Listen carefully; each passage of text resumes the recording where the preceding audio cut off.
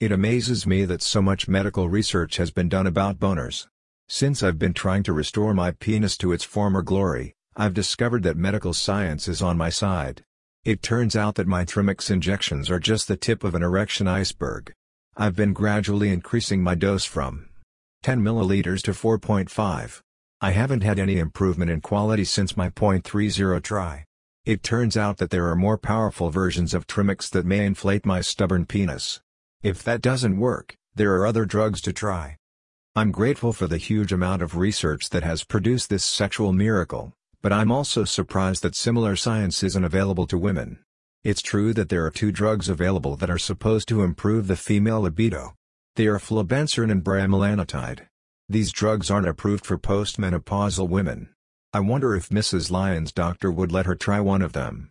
Beyond them, the usual advice is to seek counseling or try hormone therapy.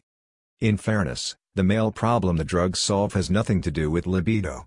All they do is provide mechanical help to get an erection. Sexual arousal isn't needed. Once the penis is hard, the man can have sex whether he is aroused or not. The opposite is true of a woman. She can have sex whether or not she is aroused. The drugs for her are designed to help her enjoy it. There are no drugs to help a man have an orgasm. Maybe women are getting the better deal. Also, it has to be much more difficult to develop a drug to get someone aroused than it is to find a way to inflate a limp penis. I know that feminists complain that more research is devoted to getting men hard than to getting women hot.